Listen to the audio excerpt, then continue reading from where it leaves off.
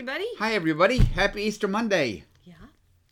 Guess what? Guess what, Patty? He's still risen. He is still risen. Death is still defeated. So glad y'all are here today. I saw a few people posting about the Easter weekend. Services were great. I really hope that you went to Maundy Thursday, that you went to Good Friday. To Good Friday. Good Friday service, of course, got us both when he sang Tears in Heaven. Oh, my goodness. Patty was over next to me, and she was reaching for tissues and everything. It was just a wonderful service. And then on Easter, I'll just tell you what I saw of the numbers. Now, our sanctuary effective capacity is supposed to be about 1,600 people. Well, Saturday we had, which Pat and I attended because we just thought, well, we'll take a little bit of the load off Sunday morning with our 2 seats. So we went Saturday evening. Sorry. There were 800 people there, which is 200 more than had ever been to the Easter Saturday evening service. Yes. Then at 9 o'clock, there were about 1,675 or so. So the room was maxed out at 9 o'clock traditional. And there were even more, like 1,745 or something at the 11 o'clock contemporary. And then there were some people at the sunrise service, maybe 150. So it was really, people really came out for Easter this year. And it was wonderful. And I thought the services were great. And I just feel very blessed. And so, anyway. Me too. Yeah, so here we are.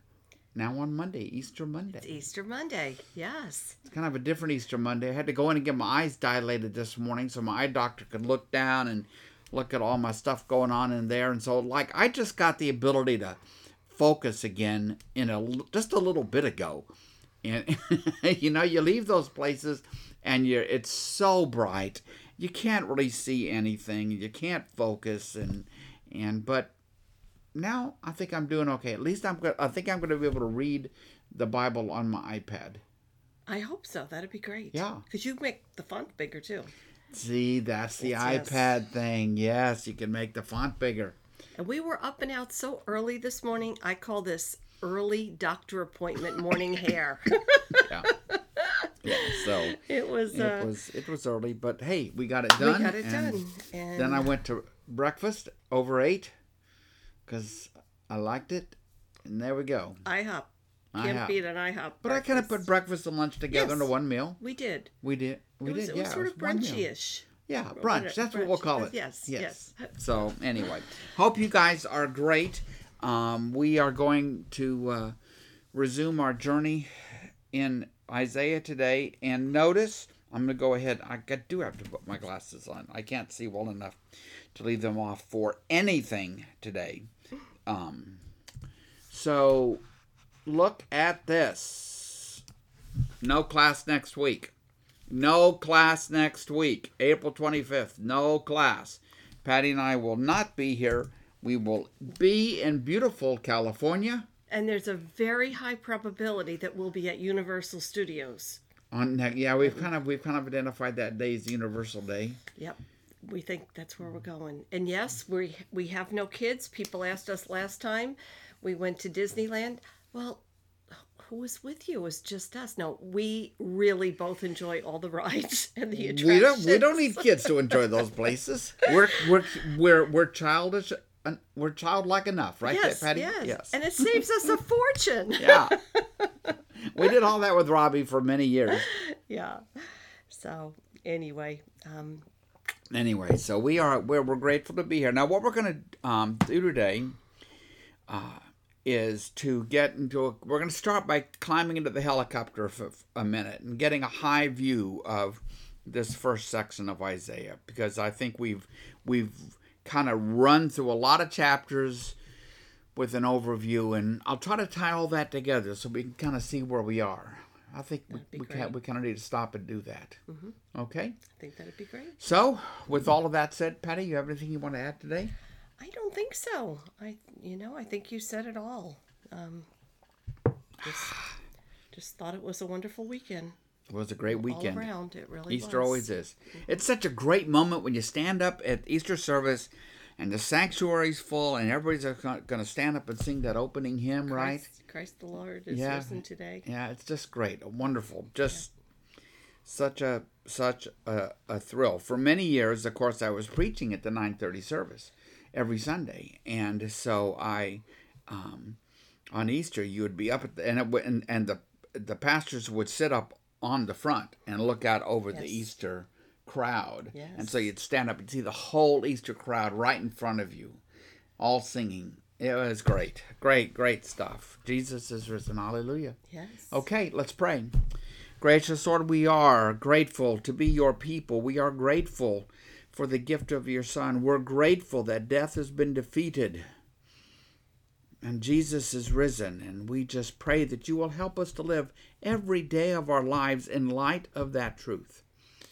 In light of that truth. Let it shape every moment of our day and week and month and being.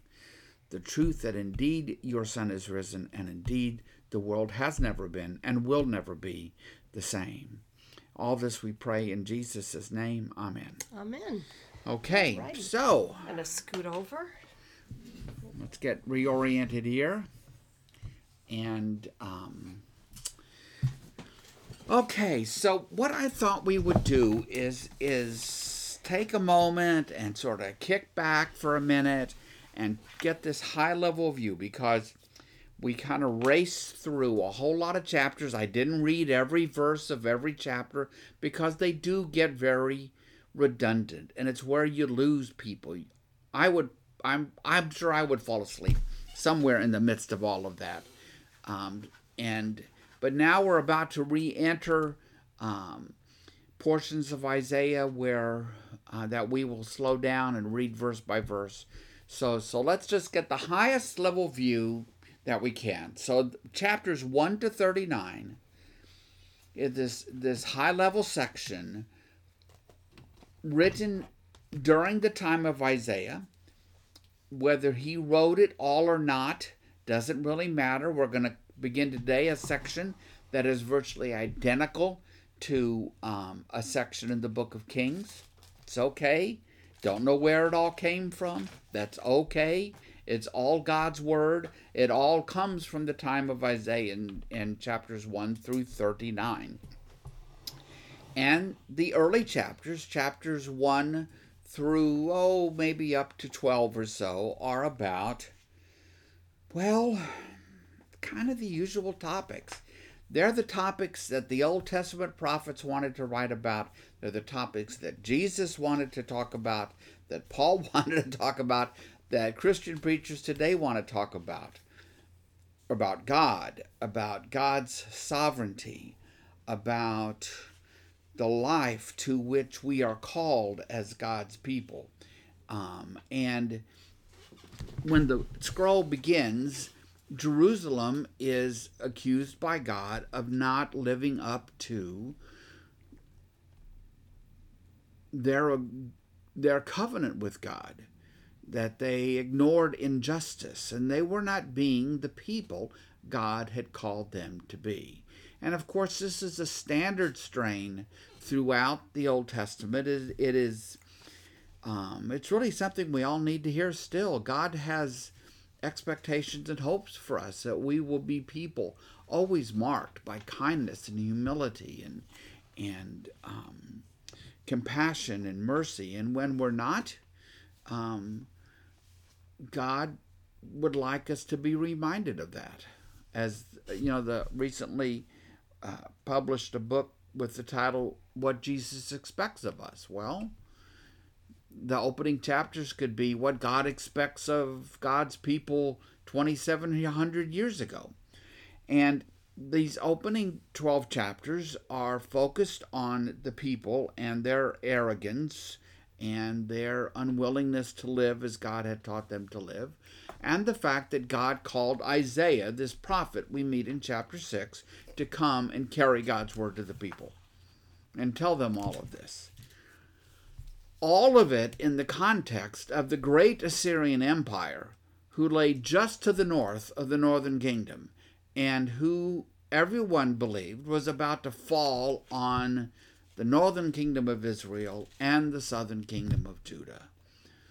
And that God was going to one day show Assyria that indeed God was sovereign. And that's kind of an and I'll just say also that in those opening chapters, you remember that even in the midst of all of that stuff, you had these hints about something very special. We had what we might call almost Christmas texts. Wonderful Counselor, Prince of Peace. There are certain Christmas passages about Jesus, about the incarnation, that come from Isaiah 7 and Isaiah 9. A virgin will give birth, Isaiah 7. So you get these little signposts in the midst of all of that, looking ahead to a day that people can hardly imagine. So, first 12 chapters, Jerusalem is arrogant, Assyria is ascendant, but God will deal with them. God calls the people to be the people they should be, and gives them promises of a day when the world will be restored. So then you go to chapter 12 and 13 and 14 and 15 and 16, and in that large section, it's about God's sovereignty over the nations of the earth. Who is in charge? Who is in control? Now, how God exercises that sovereignty, how God exercises that control, is something that we could talk about. I mean, we differ as in parental techniques, right? Some parents are a little bit more, what would we say today? They're a little bit more chill, right? Their kids are given more freedom. Other parents are much more strict and disciplined. And so to say that God is sovereign isn't to answer the question of exactly how God exercises that sovereignty, but it is to say that indeed this is God's world, it is God's cosmos, and all of those nations, all those peoples who ignore the creator of the cosmos do so at their own peril. And they're mighty and powerful in Earth's terms, in the world's terms, in the little tiny world that they're part of. And it leads them to make terrible decisions, and forget who never even look for the God who is. So then we kind of roll through that section, and then when you get to like 27, 28, there emerges this theme of, well, okay, so there's going to be some kind of righteous king, right, coming to Israel. And the question to that king, which we're not talking about Jesus or anything yet, we're just talking about the hope that there will be a righteous king who will listen to God and follow in God's way rather than make all kinds of treaties and everything and pursue things the way that everybody else in the world pursues things. You might remember that was King Ahaz's problems. So there's this looking ahead to will there be a righteous king who will actually trust God and choose to listen to God, as opposed to all the power brokers of the day, if we want to think about it that way. And there are contrasts offered. Chapter 34 is a chapter about sort of the earth nations sort of laid to waste, in contrast to chapter 35, which we're going to begin with today, which is a picture of Israel, in Israel who has listened to God, who has been faithful, who has made the right choices, who has put their trust in God. So that's why I say it's so difficult in the depths of Isaiah, when you're reading through it chapter by chapter, to sort of keep your eye on these questions. Are you being faithful? Are you being just? Are you making the right choices? Are you listening to God first in your life? Are you first loyal to God before anyone or anything else? Those questions that you find in this opening section of Isaiah, asked of God's people, these kingdoms of Israel and Judah, I mean, those are the questions still.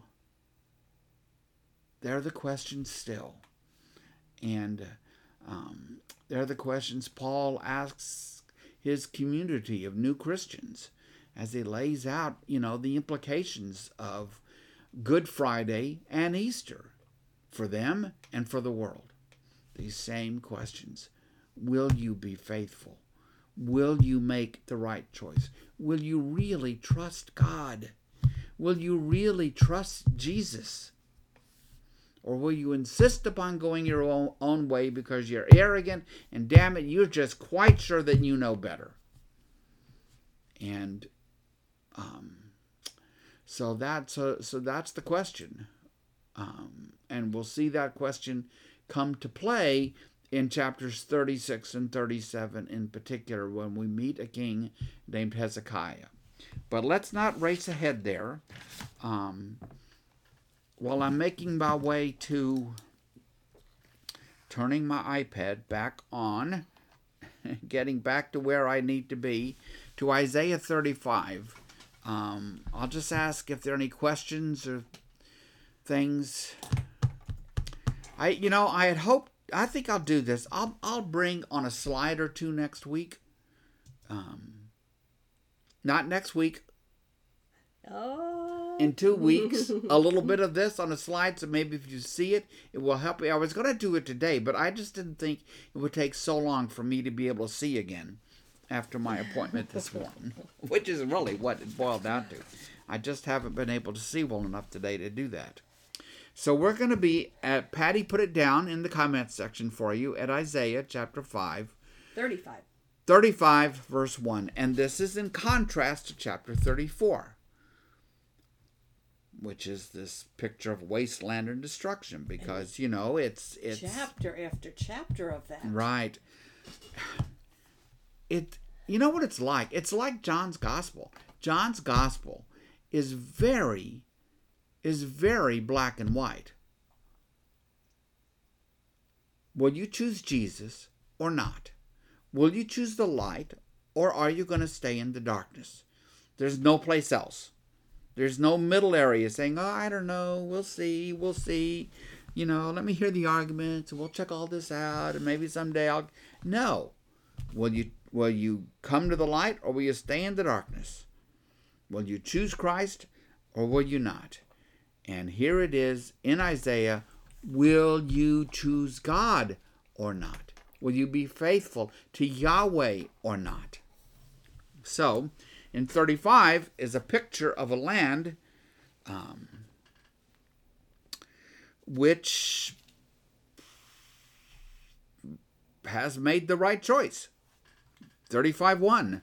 The desert and the parched land will be glad. The wilderness will rejoice and blossom. I've been to that wilderness. There is nothing there. So when you talk about the wilderness blossoming, it's quite a statement. Like the crocus, it will burst into bloom. It will rejoice greatly and shout for joy. All creation, Paul writes, groans awaiting its redemption. The human rebellion against God, in some way, not only wrecked our relationship with God, it put some sort of cosmic tear in creation. So if you listen to Jesus, and he talks about the rocks and the stones ringing and singing, and if you listen to the psalmist who talks about the mountains and the hills and the trees ringing and singing, and you look at the wilderness here, rejoicing greatly, shouting for joy, what is that about? It's about a world put right. More than just humanity being made right with God, it is about the world, about creation being put right. We'll come across much later in Isaiah the phrase, the new heavens and the new earth. that you find in Revelation 21. An earth renewed, restored, made right, made infinitely better. So, verse 2 of 35, it will burst into bloom, it will rejoice greatly and shout for joy. The glory of Lebanon will be given to it, the splendor of Carmel and Sharon. They will see the glory of Yahweh, the splendor of our God. Our neighbors who turn away, they are going to see it. Strengthen the feeble hands, steady the knees that give way. I wonder how many knee replacements are on this call right now. Strengthen the feeble hands, steady the knees that give way. Say to those with fearful hearts, be strong. Don't fear. Your God will come. He will come with vengeance, with divine retribution. He will come to save you. You may say to me, it's not attractive to hear about vengeance, is it? I'm going to say to you, well, as the Bible unfolds, I would agree with you, but it's honest. It's honest. It's honest. Verse 5. Then will the eyes of the blind be opened and the ears of the deaf unstopped. Then will the lame leap like a deer and the mute tongue shout for joy. Water will gush forth in the wilderness and streams in the desert. Israel's not a place with enough water. The Jordan River is a trickle of what it once was. As the countries today, right now, 2021, 2022, whatever year it is, over there between Jordan and Israel, they want to get as much water as they can out of the Jordan and not kill it. And so the Dead Sea is getting smaller. The Jordan is becoming more and more a trickle rather than a river. This kind of sounds like that place we've been blessed to visit a few times in Israel, and we will this time in En Gedi. And En Gedi, it's because it's an oasis. The little deers are up; they're actually in the trees. It's bizarre. And there's waterfalls. It's like this little oasis in the middle of all this wilderness and desert. Yep. Exactly. En Gedi's a great idea. Water will gush forth in the wilderness and streams in the desert. The burning sand will become a pool, the thirsty ground bubbling springs. In the haunts where jackals once lay, grass and reeds and papyrus will grow, and a highway will be there, and it will be called the way of holiness. You see, that is God's way, and it will be for those who walk on that way. So, all right, what does it mean to walk on the way of holiness? Let me throw some other ways that I would talk about this if I were preaching it or teaching it in the context of the New Testament. Walk the way of Christ. Walk the way of Christ-likeness. Walk the way of the fruit of the Spirit. Be kind, compassionate, merciful, gracious, self-controlled, patience. Right? Those attributes, those virtues are what make up the life of a person walking the path of holiness. It's not complicated. It's not easy. But it's not complicated. I've been told a few times that people don't like the word Christ-likeness. They can't imagine that they could become Christ-like. Well, I'm not saying that people are going to become Jesus. What I'm saying is we can become more like him in the way that we interact with others in this world. We can become more like Paul in the way we interact with others in this world, in the way that we come to God in prayer. That's the way of holiness. That's what it is. That's the life to which we are called. 1 Peter, we're called to be a holy nation, by which he means a holy people. Right? That's it. So I think sometimes we're inclined to make this complicated. I think there's a lot of Christians and sects and cults and things over the years that want to make it complicated, sometimes because people want to use it to control others. But it's not complicated. It's not complicated.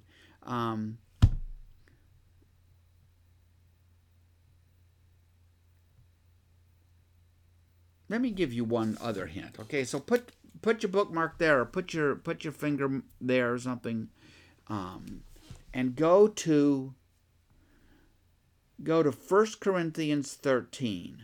Yes, to the marriage chapter. 1 Corinthians. 1 Corinthians 13, verse 1. Actually, verse 4. This is what's read at every wedding. Not every wedding, but many weddings. It's read at many weddings. I think we had a meeting the other day on a fall sermon series we're doing on Paul. I think Arthur said he wanted to particularly preach on this passage outside a marriage context, and I applaud him for it, because we get blind to it. So let me just show you a trick, which I was shown, not really a trick, but there you go, that I was shown a long time ago. So we're talking about Christ-likeness. So, verse 4 of 1 Corinthians 13. Love is patient. Love is kind. It does not envy. It does not boast. It is not proud. It does not dishonor others. It is not self-seeking. It's not easily angered. It keeps no record of wrongs. Love does not delight in evil, but rejoices with the truth. It always protects, always trusts, always hopes, always perseveres. Love never fails. So now we go back to verse 4, and I'm going to read it differently. Jesus is patient. Jesus is kind. Jesus doesn't envy. Jesus doesn't boast. He's not proud. He doesn't dishonor others. He's not self-seeking.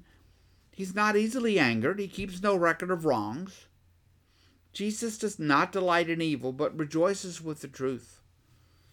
He always protects, always trusts, always hopes, always perseveres.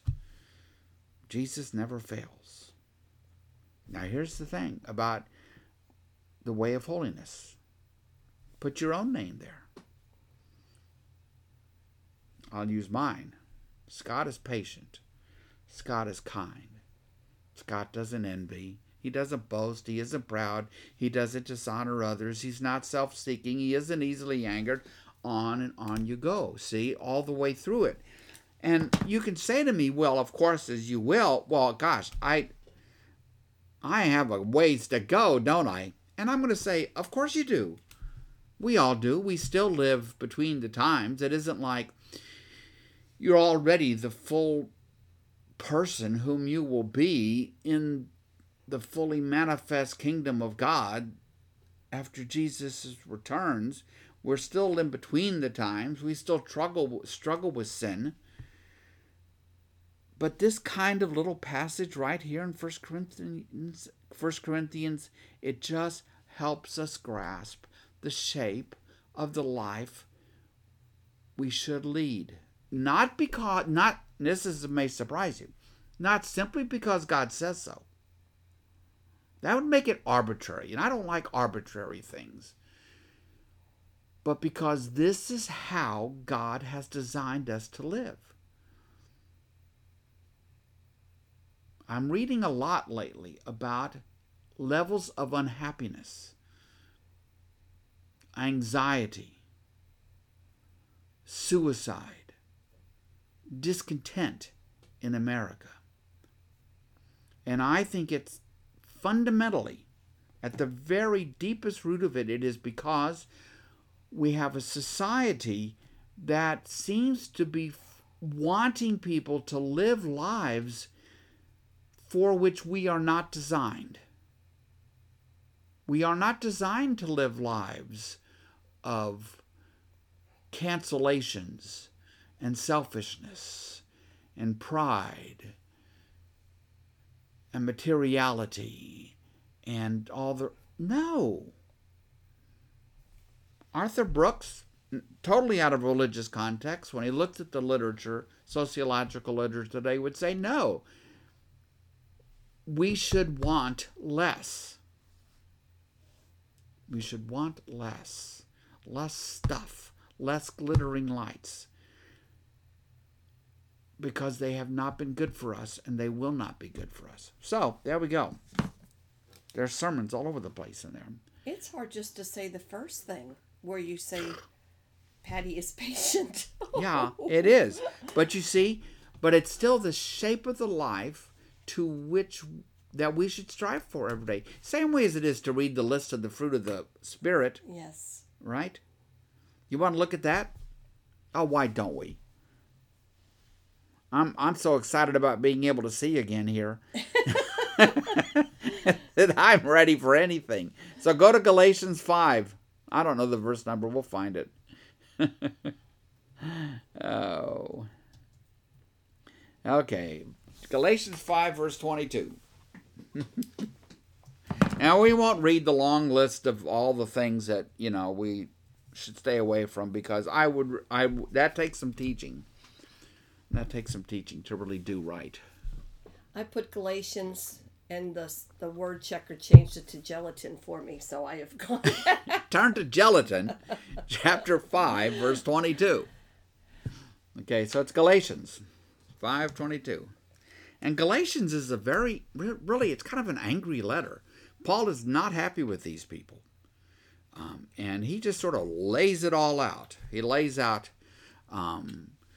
the life to which they are not called, which he summarizes in verses 19, 20, and 21. But then he turns to the life to which we are called, and for which we are actually made. The fruit of the Spirit. You see, the Holy Spirit dwells in each of us. When you come to faith in Jesus Christ, the Holy Spirit dwells in you and strengthens you and helps you to become more Christ-like than you thought possible.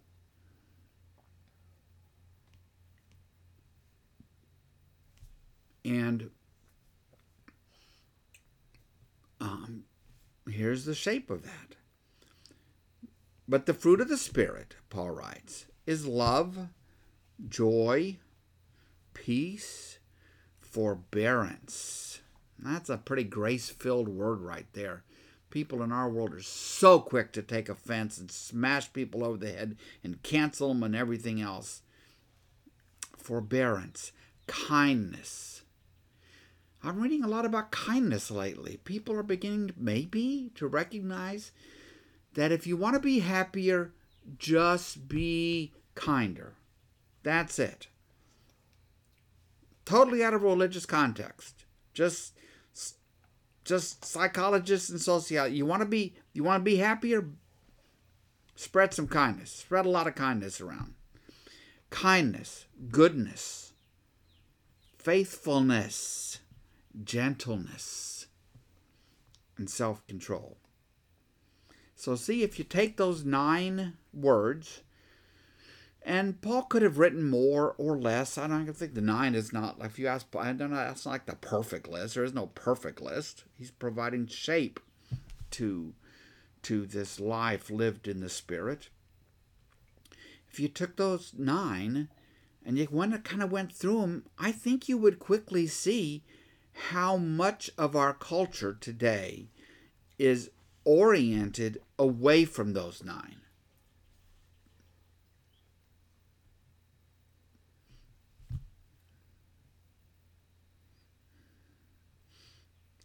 Gentleness and self-control don't seem to be high on the priority list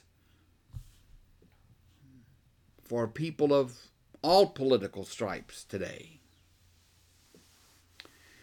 So, when we go, let's go back to Isaiah. See if I can get back there myself. Back to Isaiah 35. So when Isaiah, here in this passage, is talking about the way of holiness, that's what he's talking about. And I saw Mona put a comment on that, you're supposed to be ceremonially clean to go in the temple.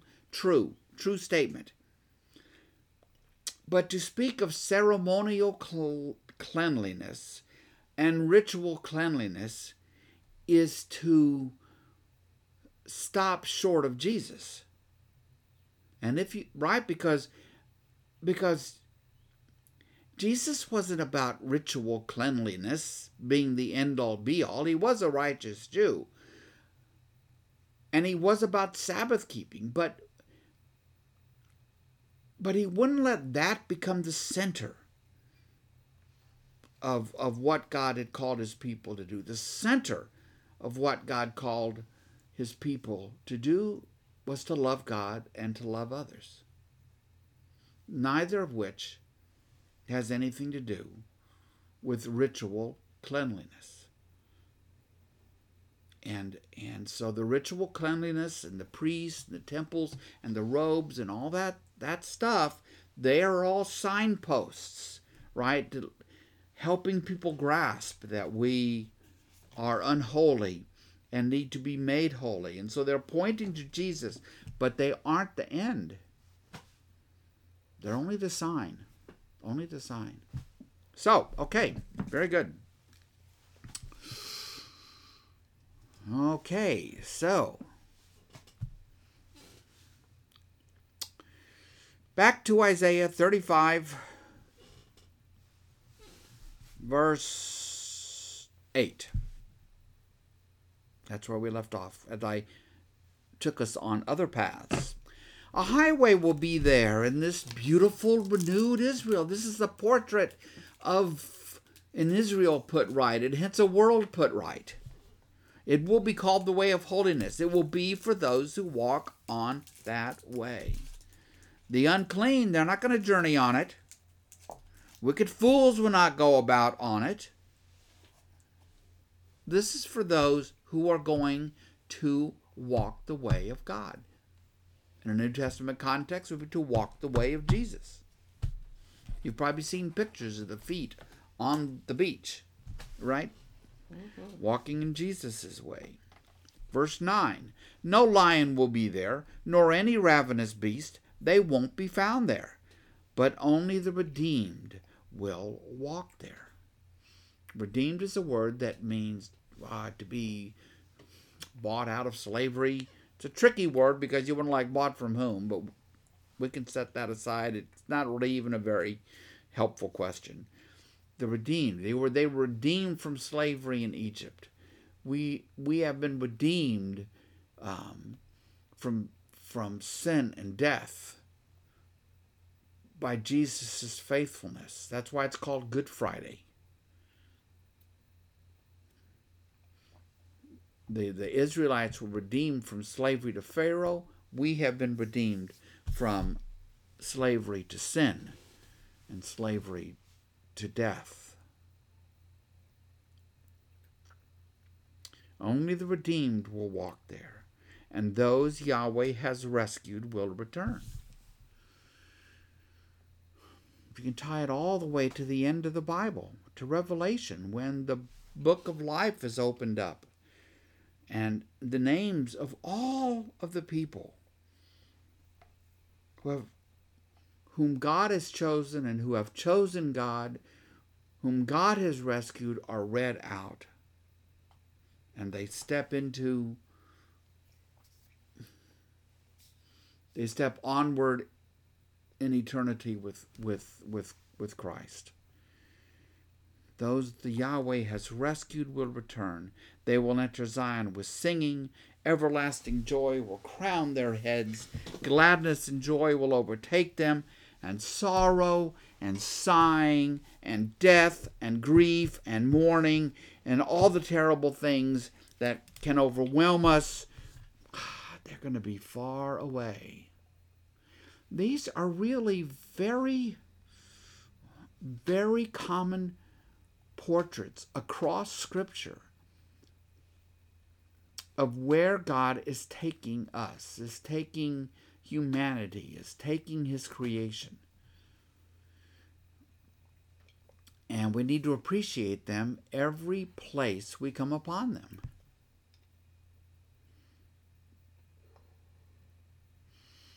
Because remember, Israel, the people of Israel, the people of Abraham, Abraham's family, they were not chosen for their own sake. They were chosen for the sake of the whole world. God chose them to be the ones through whom God would act to rescue humanity. And so the rescue of Israel depicted in chapter 35 is indeed our rescue as well. Just as Jesus, the ever-faithful Messiah of Israel, is our Savior as well. Because it was always about the larger purpose. Okay? Well, Patty. Yes. Do you have anything you would like to add there? No. Anybody got anything they want to add? I don't think so. I do think it helped, though, going back to both those two very famous scriptures. Yeah, it does. You know, it's important to try to connect dots, okay? Really, and just because I think a lot of people they turn away from the Old Testament simply because they don't. You need kind of like a tour guide from a lot of the Old Testament. And there's nothing wrong with that. Nothing wrong with that at all. That's what we're here for. This is a team game, team sport, team effort. Okay, so now we're going to go to Isaiah 36. And now if you just look at the page, you'll see things that are changing, right? Because now we've had all these pages of basically poetic form, yes. And now we're back to a prose. And these chapters, 36, 37, 38, 39, are largely passages that you find very much in the book of 2 Kings. They're not exactly the same. There are things here that aren't there and there that aren't here. But the basic story and much of the actual passages themselves are the same. So if you were to go to 2 Kings, which we won't do right now, you could find, you'll find a bit in there about Isaiah, and you'll find a bit about Sennacherib's, threat against Jerusalem. You'll find a bit about Hezekiah's illness. It's all there, and it is all here. And so in these chapters, it's like the earlier chapters are coming together, because on the one hand, we have the great empire of the Assyrians and Sennacherib, who is, I do think you say it that way, Sennacherib, that's how I'm going to say it. I didn't look it up. I was pretty confident. Sennacherib is the latest ruler of the mighty Assyrian Empire, that for the people of this world encompasses almost everything they know. The reach of the Assyrians is immense. Their armies are immense. And it is about the year 701 BC. So let me get us grounded again here. My friend Steve will be happy. Okay. You got a map for us? I got maps for us. Okay, so here's that larger helicopter map. Babylonia is to the east. The green, Babylonia is not a major power yet. They're going to ascend to be a major power, but I just highlighted it so you would see where it is. The green is the Assyrian Empire. Okay, and you can see the red arrow that we had a few weeks ago is just to help you grasp that, Israel is sort of this superhighway connecting these great empires. And when the scroll of Isaiah begins, Israel consists of two kingdoms, the kingdom of Israel in the north and the kingdom of Judah in the south. And in 722 BC, the Assyrian Empire sweeps away the northern kingdom. And they're lost. They're gone. They're wiped out. They're erased from the map. Not that everybody's killed, but they're all shipped to other places. Other folks are brought in to live there. Some of their descendants are the Samaritans of Jesus' day. And what is left, nicely enough, in the orange is the kingdom of Judah. So that's all during the early years of Isaiah's ministry. And all of Israel is quite sure that the Assyrians, just as they wiped out the northern kingdom, they are going to wipe out the southern kingdom and wipe out Jerusalem, send everybody away. That's why the kings of the people's kings are tempted to make agreements with other powers, trying to get them protection even when God has said don't do it, right? There's nothing wrong with making agreements with others, but when God tells you what God thinks you ought to do, it's probably a good thing if you do that. And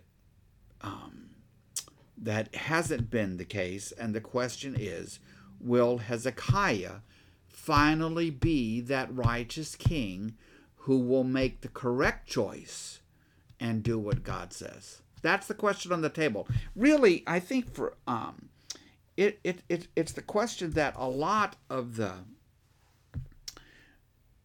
almost everything in the book has been bringing us to. That question. 701 BC. Sennacherib invades the kingdom of Judah. He's right there. The kingdom of Judah is down to this shrunken little orange thing there. You know, kind of like that. There's not much left.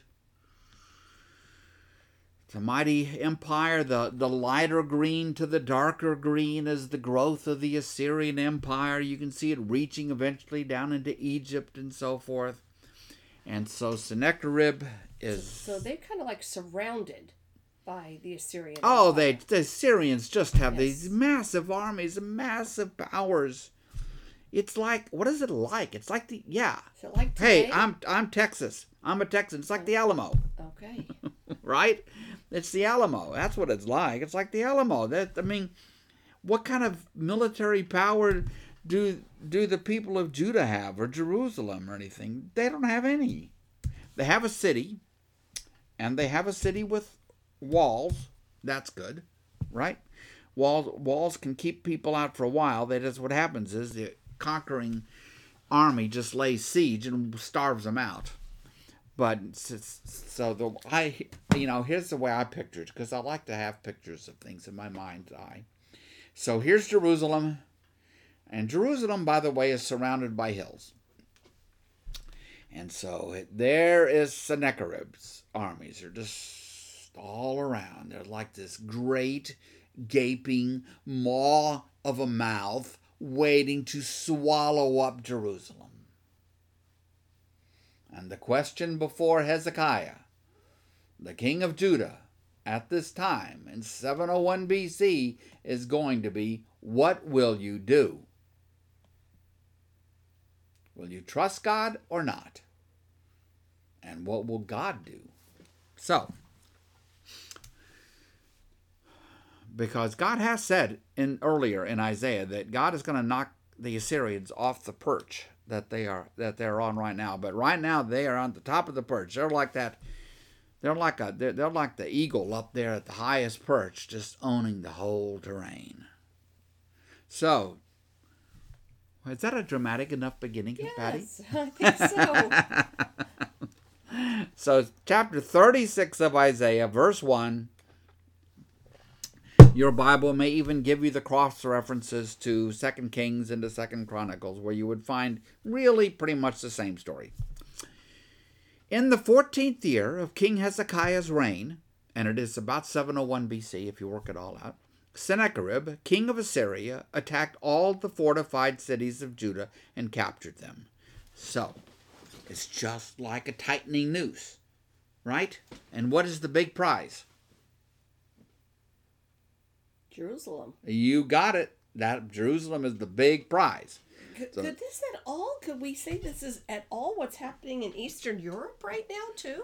Sure. I mean, Russia's this big, mighty power, big, mighty, Kiev and they're just wanting Kiev, to swallow it all up. Yes. Right, and they're willing. Yes. Right, exactly. You know, it is like that actually.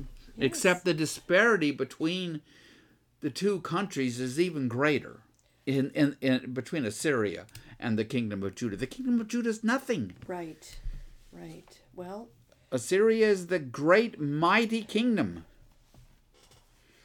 There's probably, well, I won't speculate. Okay, so first verse, Sennacherib comes in and he captures all the fortified towns of Judah. All right, so now he's just perched there, waiting to swoop in and take Jerusalem. So the king of Assyria, right? Verse 2, sends his field commander with a large army from Lachish, which is to the west of Jerusalem, to King Hezekiah at Jerusalem. He's going to send envoys because sieges are time-consuming, costly, they slow you down. He doesn't want that. He just wants the city to surrender. That's what he wants. Now, when the commander, this is the Assyrian commander, stopped at the aqueduct of the upper pool on the road to the launderer's field, do we really know where all of that exactly is? Nah. In Jerusalem, Eliakim, son of Hilkiah, the palace administrator, Shebna, the secretary, and Joah, son of Asaph, the recorder, went out to him. So those are three key figures. So there's an Assyrian commander, an envoy, who comes to the city and is met by Eliakim, Shebna, and Asaph. And the field commander said to them, tell your king, tell Hezekiah this. Tell your king this. Quote, he's like a telegram deliverer. This is what the great king, the king of Assyria, says. On what are you basing this confidence of yours? You say you have counsel and might for war, and you speak only empty words. On whom are you depending that you rebel against me? As in, how dare you not simply surrender the city to me? Look, I know you are depending upon Egypt, that splintered reed of a staff, which pierces the hand of anyone who leans on it. Such is Pharaoh, king of Egypt, to all who depend on him. But if you say to me, well, we are depending on Yahweh our God, isn't he the one whose high places and altars Hezekiah removed, saying to Judah and Jerusalem, you must worship before this altar? Which betrays what on the part of the Assyrians? Well, I guess I would have to give more history. That they don't understand. You see, Hezekiah went around destroying pagan altars. Mm-hmm. Right? Yes. The Assyrians have it backwards because they don't care. For the Assyrians, you got your God. That's so cute. That's so sweet. You know, we got 100 gods and goddesses. You got yours. It's awesome. You know, sure. What difference does it make? Make a few mistakes along the way. Who cares? Verse 8, they get down to brass tacks, and they're going to make an offer because sieges are expensive, difficult, costly, and time-consuming. Verse 8, come now, make a bargain with my master, the king of Assyria. I will give you 2,000 horses. If you could put riders on them, you weak little people. Verse 9, how then can you repulse one officer of the least of my master's officials, even though you are depending on Egypt for chariots and horsemen? Furthermore, have I come to attack and destroy this land without Yahweh? Yahweh himself told me to march against this country and destroy it. So now he's invoking the God of the Israelites against the Israelites.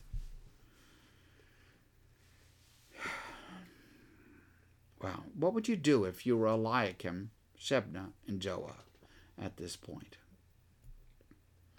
Well, here's what they do. They said to the field commander, "Please speak to your servants in Aramaic, since the three of us understand it. Don't speak to us in Hebrew in the hearing of the people on the wall." So they don't want the city to find out what the Assyrians are saying and offering.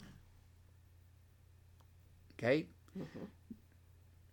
The commander replied, "Was it only to your master and you that my master sent me to say these things, and not to the people sitting on the wall, who, like you, are going to have to eat their own excrement and drink their own urine?" If they set siege to the city, right? That's what this is all about. They're going to set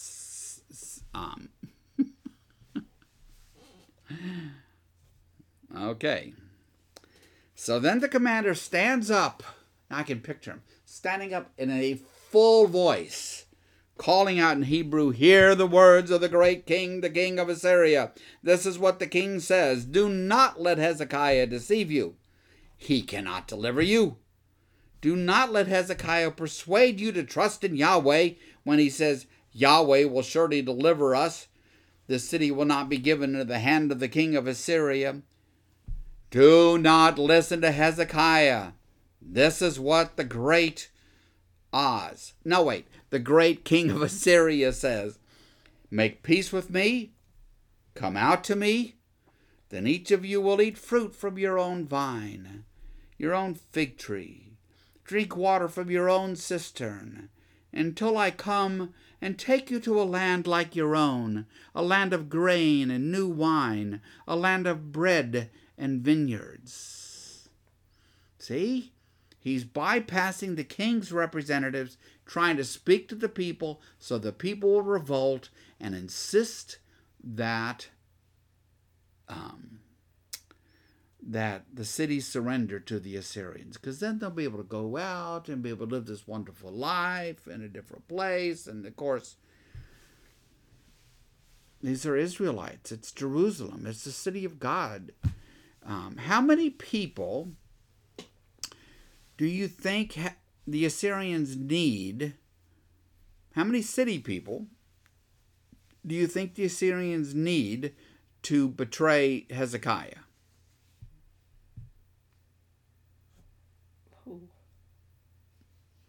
Only a handful. They only need enough to open the gates. That's true. That's all they need. That story is told time and time again in the ancient world. All they need is somebody to open the gates. That's the issue. At this time in warfare, they didn't have the means to overcome the city walls. So a big focus was trying to find a traitor or somebody on the inside who would open the gates and let them let them in. Okay, so verse 18, he's going on. This is the envoy from the Assyrian king. Do not let Hezekiah mislead you when he says, Yahweh will deliver us. Have the gods of any nations ever delivered their lands from the hand of the king of Assyria? At this point, let's see, if this were a soccer match between Assyria and their opponents, the score would be about 65-0. So the answer is no, nobody has been delivered from the Assyrians. They've taken everything. Of course, what is the difference? They have never run into Yahweh, actually, right? Yes. For the Assyrians, the world is filled with all kinds of gods and goddesses of various powers, but they can't even comprehend that there's only one God. Verse 19, where are the gods of Hamath and Arpad? Where are the gods of Sepharvaim? Have they rescued Samaria from my hand? Who of all the gods of these countries have been able to save their lands from me? How can Yahweh deliver Jerusalem from my hand? I'm sure for the Israelites inside the city, it's terribly offensive that the Assyrians are using the name of God, right? Because that's what's under that small caps Lord. is the name of God. That's why I'm using it. Verse 21, but the people, ... all the people, remained silent and said nothing in reply, because the king had commanded, do not answer him. So they are remaining loyal to Hezekiah and consequently loyal to God, right? Well, verse 22 of Isaiah 36, then Eliakim son of Hilkiah, the palace administrator, Shebna the secretary, Joah son of Asaph, the recorder, went to Hezekiah with their clothes torn, which is an indication of grief and mourning and bad things to come, and told him what the field commander had said. Chapter 37. Well, they relay it all. And it's bad. It's just bad. Hezekiah is there in Jerusalem. He's got the walls around him, yes. But he has the Assyrian army arrayed around him. They're anxious to finish off Jerusalem and go sink their teeth into the Egyptians.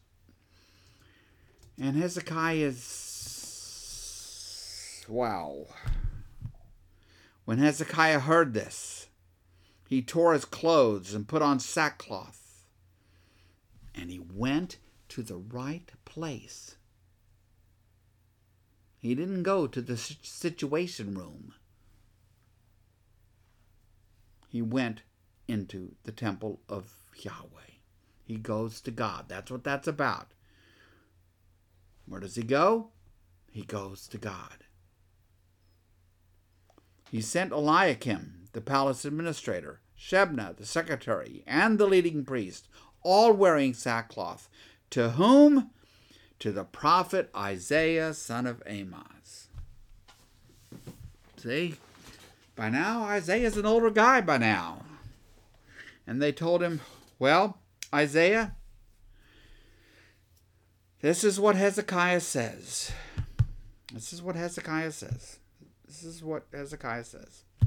This day is a day of distress and rebuke and disgrace, as when children come to the moment of birth, and there is no strength to deliver them. It may be that Yahweh your God will hear the words of the field commander, whom his master, the king of Assyria, has sent to ridicule the living God, because that's what's really going on, right? Mm-hmm. He was actually ridiculing the living God. And that he will rebuke him for the words Yahweh your God has heard. Therefore pray for the remnant that still survives. So all of that can be captured in the thought that they've gone to Isaiah and said, these Assyrians are even rebuking God.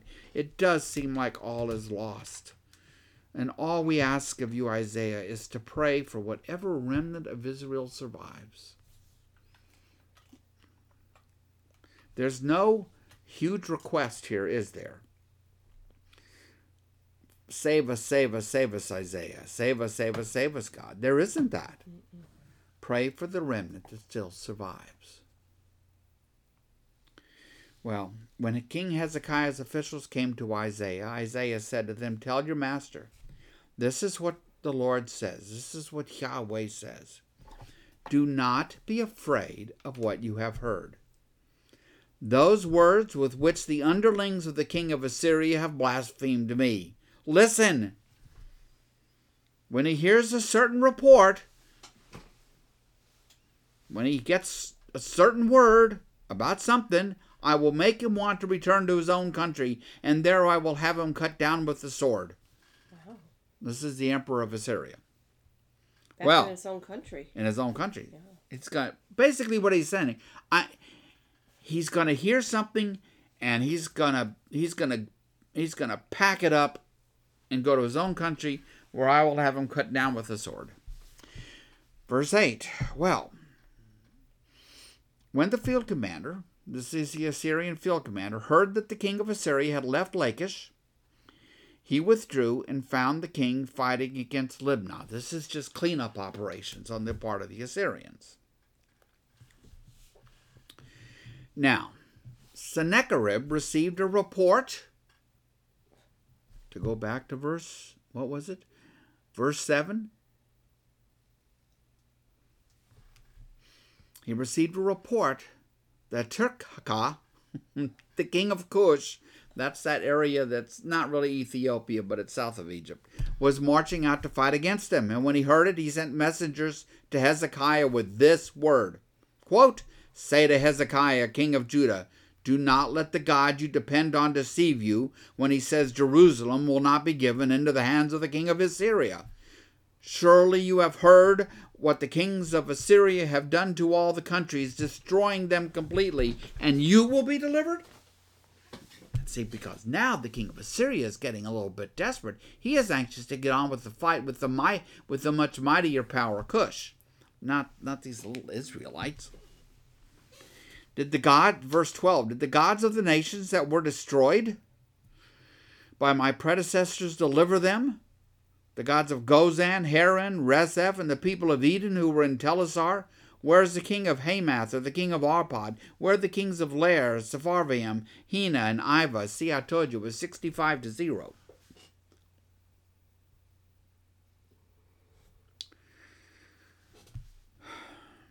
What will Hezekiah do? Hezekiah received, verse 14, Hezekiah received the letter from the messengers, and he read it. And where did he go? Oh, bless the man, bless Hezekiah. He went up to the temple of Yahweh, and he spread it all out before Yahweh, and he prayed to Yahweh. Yahweh Almighty, the God of Israel, enthroned between the cherubim, you alone are God over all the kingdoms of the earth. That's what chapters 12 through 25 demonstrate in the scroll of Isaiah. You have made heaven and earth. Give ear, Yahweh, and hear. Open your eyes, Yahweh, and see. Listen to all the words Sennacherib has sent to ridicule the living God. Verse 18, it is true, Yahweh, that the Assyrian kings have laid waste all these people and their lands. It's true it was 65-0. They thrown their gods into the fire and destroyed them, for they were not gods to begin with, but only wood and stone, fashioned by human hands. Now, Yahweh our God, deliver us from his hand, so that all the kingdoms of the earth may know that you, Yahweh, are the only God. And here's what is so fascinating. That is almost exactly the same thing, same conversation that Moses has with God about the Egyptians. Why should God save the Hebrews? What is happening? Why must God defeat Pharaoh? So that all the world would see. And now here it is, 700 years later, so that all the kingdoms of the earth may know that you, Yahweh, are indeed the only God, not just the best God, which is how it was in Moses' day, but the only God. All those others, go look back up a few words, are all those other gods and goddesses. They're not gods and goddesses, they're just fashioned out of wood and stone. Well, then Isaiah, son of Amoz, sent a message to Hezekiah. This is what Yahweh, the God of Israel, says. Because you have prayed to me, this is God speaking, concerning Sennacherib, king of Assyria, this is the word Yahweh has spoken against him.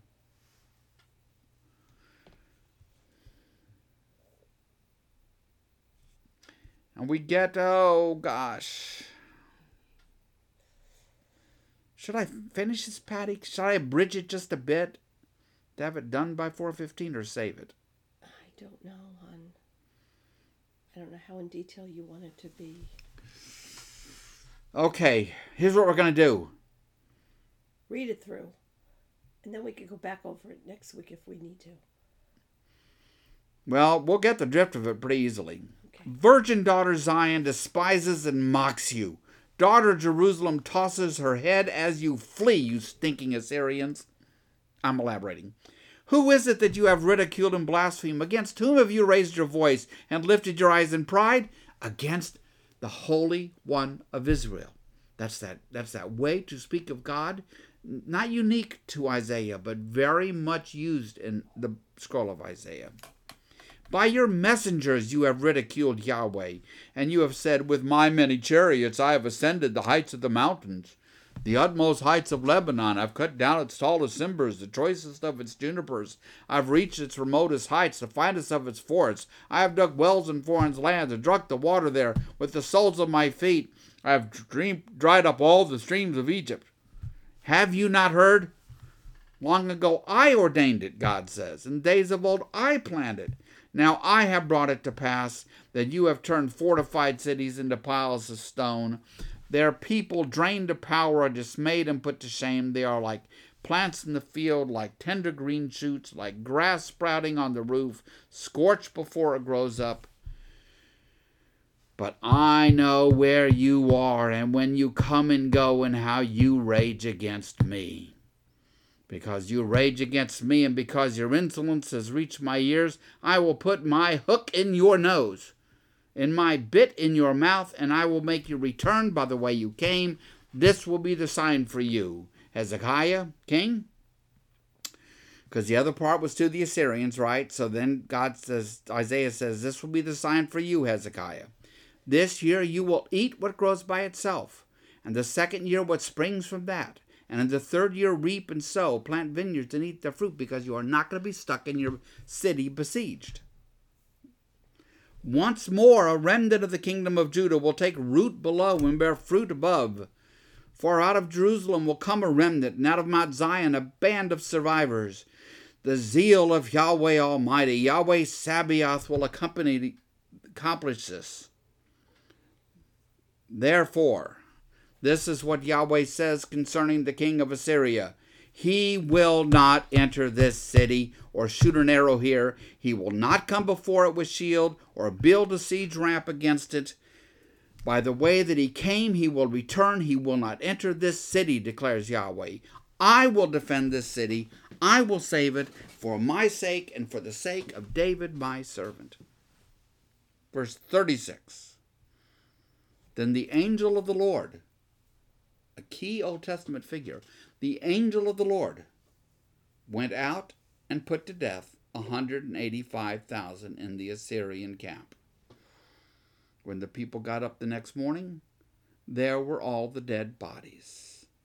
So Sennacherib, king of Assyria, broke camp and withdrew. He returned to Nineveh and stayed there. One day, while he was worshiping in the temple of his god Nisroch, his sons Adramelech and Sherezer killed him with a sword. And they escaped to the land of Ararat. And Esarhaddon his son succeeded him as king. End of Sennacherib's story. Wow. So, when you might ask me, well, okay, so what do sources say outside the Bible about what happened? They will all tell you that Sennacherib, on the verge of taking Jerusalem, simply left. And he never did take Jerusalem.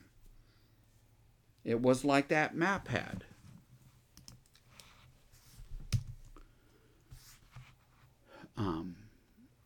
It became just this little orange dot down there, basically. Jerusalem and maybe some villages around it. That becomes, in essence, the kingdom of Judah in the middle of this Assyrian Empire. And, you know, the 185,000 dead.